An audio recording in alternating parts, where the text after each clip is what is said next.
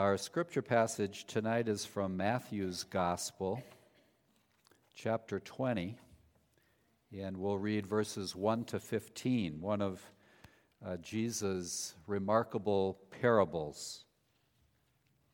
For the kingdom of heaven is like a master of a house who went out early in the morning to hire laborers for the vineyard. After agreeing with the laborers for a denarius a day, he sent them into his vineyard.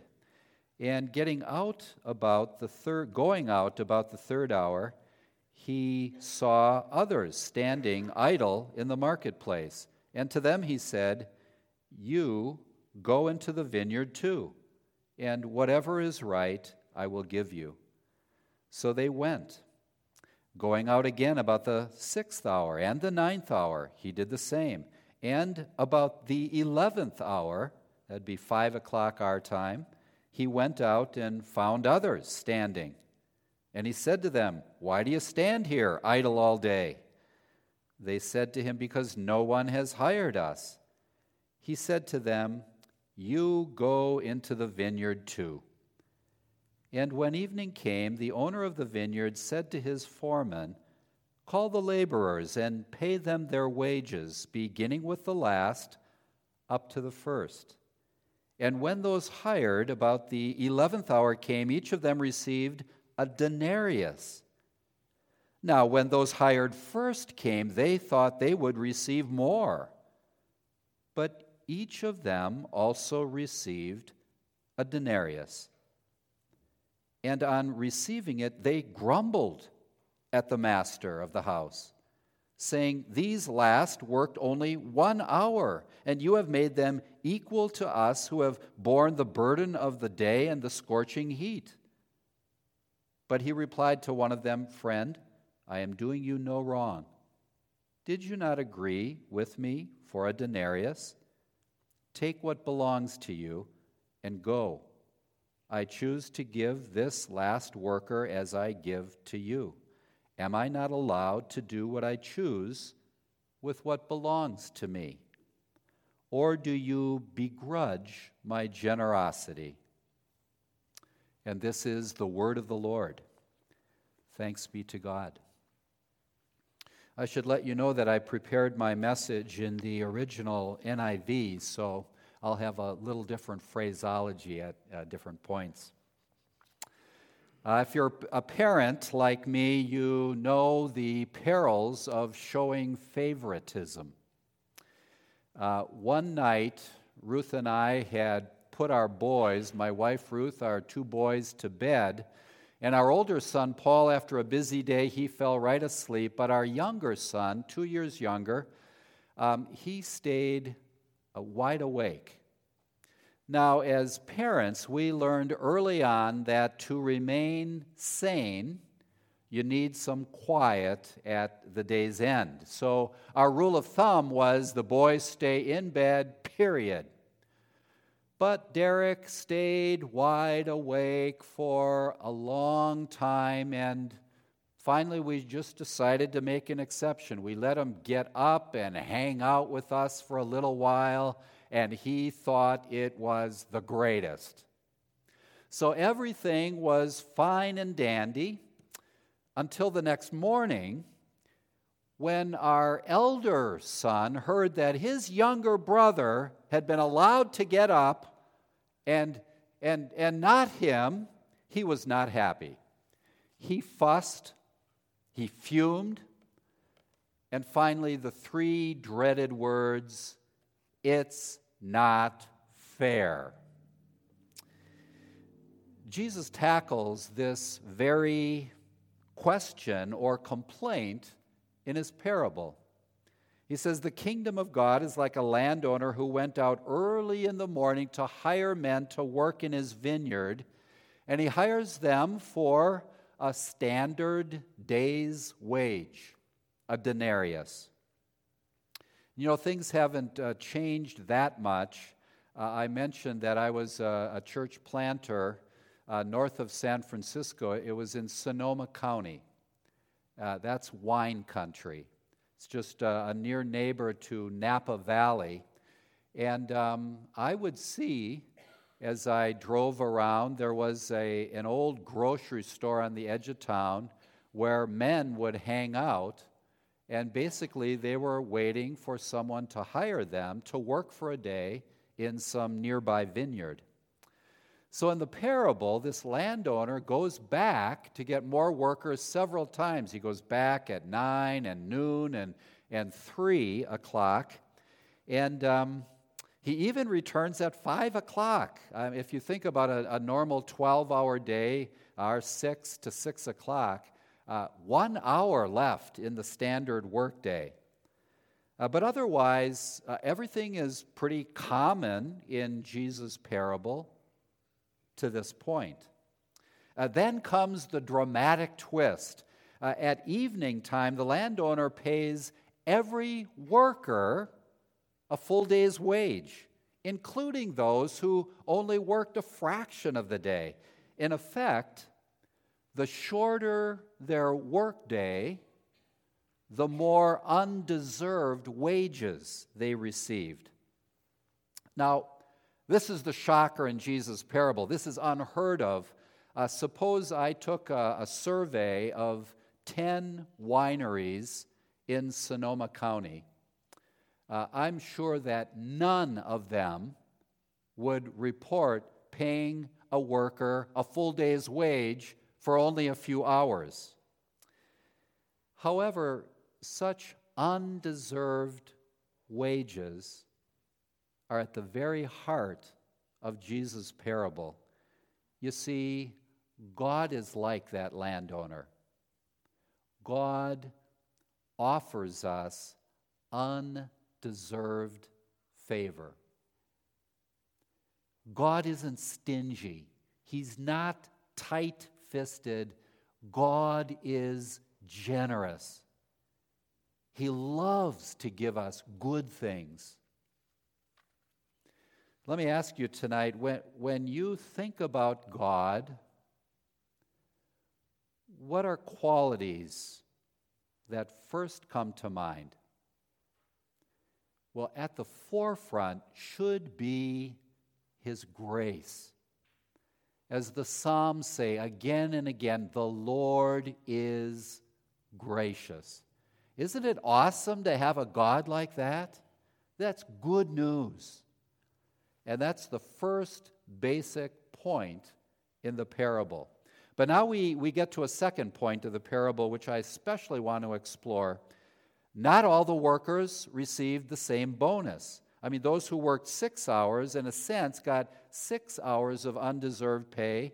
Those who worked just 1 hour got 11 hours of bonus pay. And those who worked the entire day got no bonus at all. So this parable makes a very important point. God's grace is uneven. God's grace is uneven.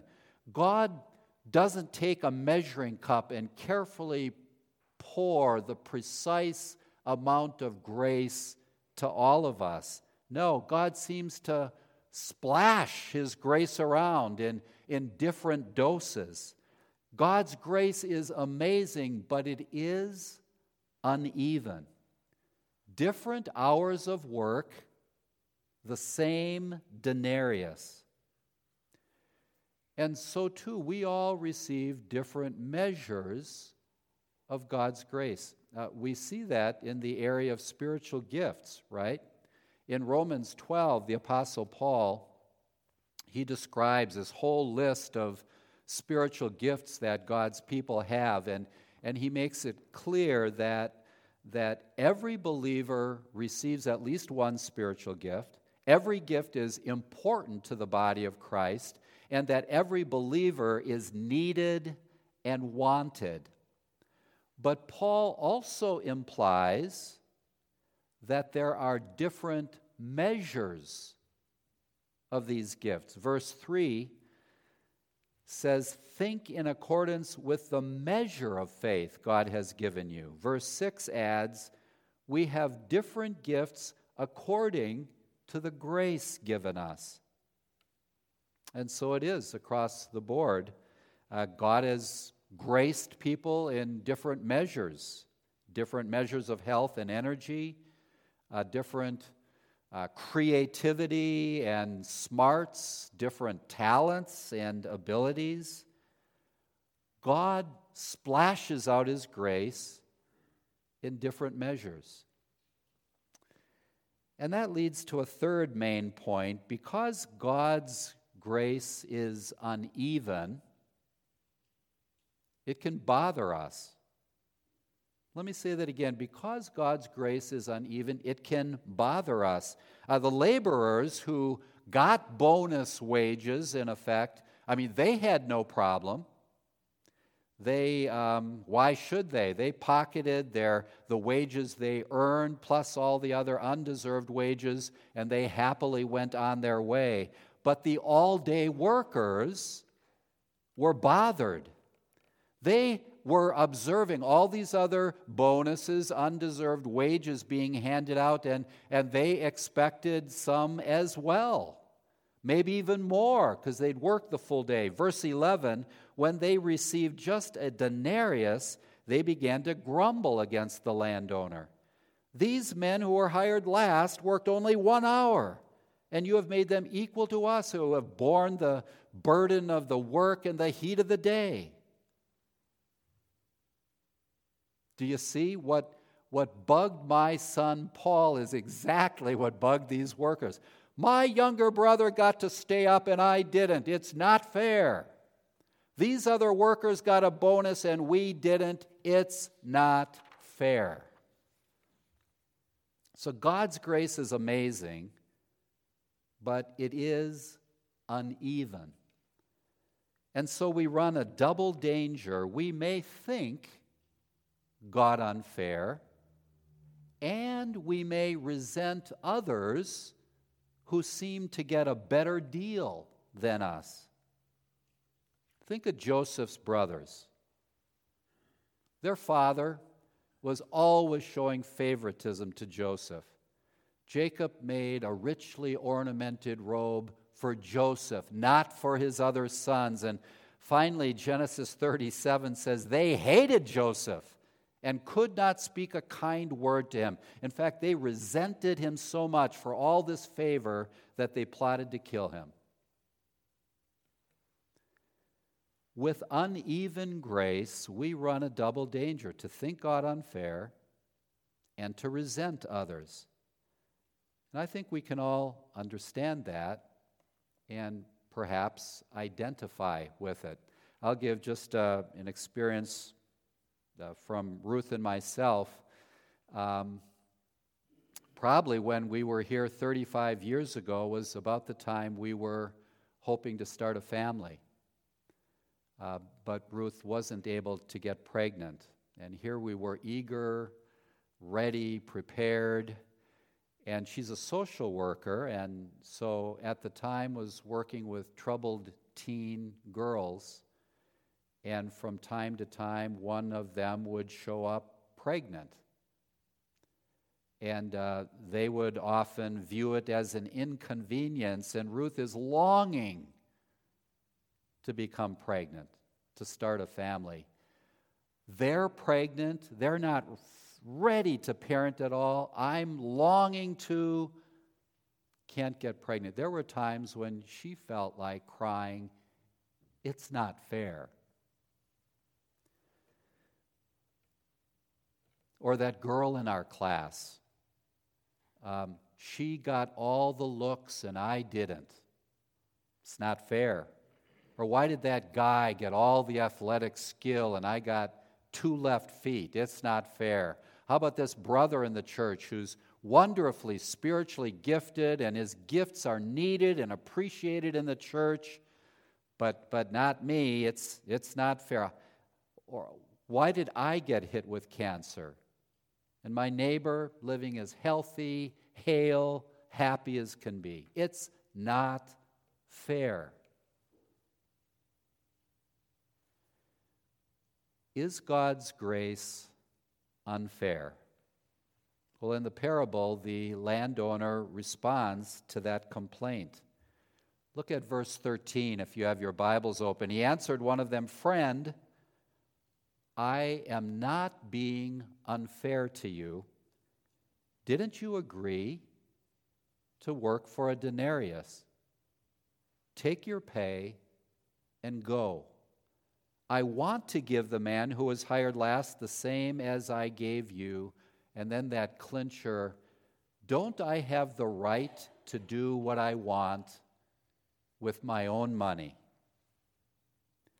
And do you follow the logic here? The landowner gave those all-day workers exactly what they agreed on, exactly what they deserved. It's exactly what they would have made at any other vineyard that day. To pay them less than a denarius, that would be unfair, but he didn't shortchange them.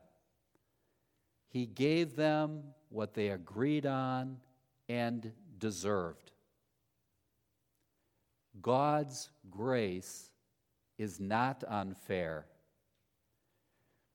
And I think here it's crucial for us to understand the distinction between fairness and grace. Justice is getting what you deserve. That's fair. Grace is getting something good beyond, something you don't deserve. I think we all know and love Dr. Seuss's books. I certainly do. One of his lesser-known books is On Beyond Zebra. Any of you ever read it? Familiar? The Teacher, yes. So On Beyond Zebra, there Dr. Seuss, with his wild imagination, he's fancying, what if the alphabet went longer? What if there were all these other letters beyond Z? And I think that's a good way to think about God's grace. God's grace goes on beyond justice. He gives us justice, but grace is these good things beyond it. That's the fourth main point of the parable. So, brothers and sisters, here in this parable, we get a profound glimpse into heavenly things. The sovereign Lord is free in how he hands out his grace. God does it, as Scripture says, according to his good pleasure. So we don't hold God to a certain formula for blessing us or sending us a certain amount of grace. We should never think that, if I pray hard enough and long enough, God has to pour out this amount of blessing in my life. No, as master of the universe, God is free to send his grace to whatever address he chooses. I think nowhere do we see God's sovereign freedom more clearly than the doctrine of election. All through Scripture, we see God's sovereign freedom to choose whom he wants for this or that. God freely chooses Noah, not 1,000 or 100,000 other people to be saved from the flood. God chose David, not his more handsome older brothers, to be king. God chose Mary to be the mother of Jesus. Jesus chose 12 disciples among all the other people who might have followed him, and God freely chooses individuals to be saved from their sin and adopted into his family. Now, I know that some people have a hard time accepting that. Why some and not others? It's not fair. But no one deserves salvation.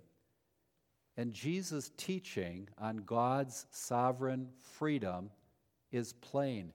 Don't I have the right to do what I want with my own money? So God is the God of unexpected bonuses, a God of lavish grace, but it's also uneven. And I just want to ask you tonight, might there be a situation where you are struggling with the reality of uneven grace? I mean, deep down, have you resented someone else for all the blessings they've received that maybe you haven't? Have you ever thought, maybe you haven't admitted it, God, it's not fair of you? If that's the case, then please remember the distinction between justice and grace. Remember God's word. Don't I have the right to do what I want with my own money? So rather than complain, let's savor God's fairness and justice, which is perfect, and cherish any grace, any blessings He pours out on beyond that. So, for example, are you decent looking? Thank God for whatever pleasing looks you have. Can you, with hard study, manage B's in your studies? Then thank God for whatever smarts He has blessed you with. Do you have just an okay knack for fixing things? Thank God for the measure of skill that you have. Do you have 2 kids, not a quiverful? Thank God for the grace of those 2 precious kids. Again, rather than complain, let's cherish the fairness and the blessings God has freely given us. Now, I want to close with this. May we never stop reveling in God's greatest gift. It's a gift that all God's people receive equally: salvation from our sins and the gift of eternal life. All of us equally receive it, for God so loved the world that He gave His one and only Son, that whoever believes in Him should not perish, but have eternal life. Let's pray together. God, thank You for Your word. And we recognize that it has some real angles, some difficult to understand spots, some teaching that might perplex us at first. And we are just struck at how unapologetic Jesus is in His teaching, that God is free and sovereign to send His grace how He wants, where He wants.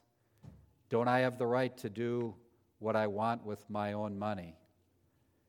And Lord, we live in a culture, American culture, is so much about what I deserve, what I should have, when the gospel truth is dead in our sins. We don't deserve anything from Your hand. So give us that mind of Christ, a more biblical mindset that's grateful for Your justice, Your perfect fairness, and just receptive and grateful for every blessing and grace that we do have. Help us not to compare with others. That's just a bad road to go down of discontent. Help us simply to look up to You with gratitude for all that You've blessed us with. And we pray it in Jesus' name. Amen. Our song of response is How Vast the Benefits Divine. Psalter hymnal 497. 497, we'll sing verses 1, 2, and 3. And let's stand if we're able.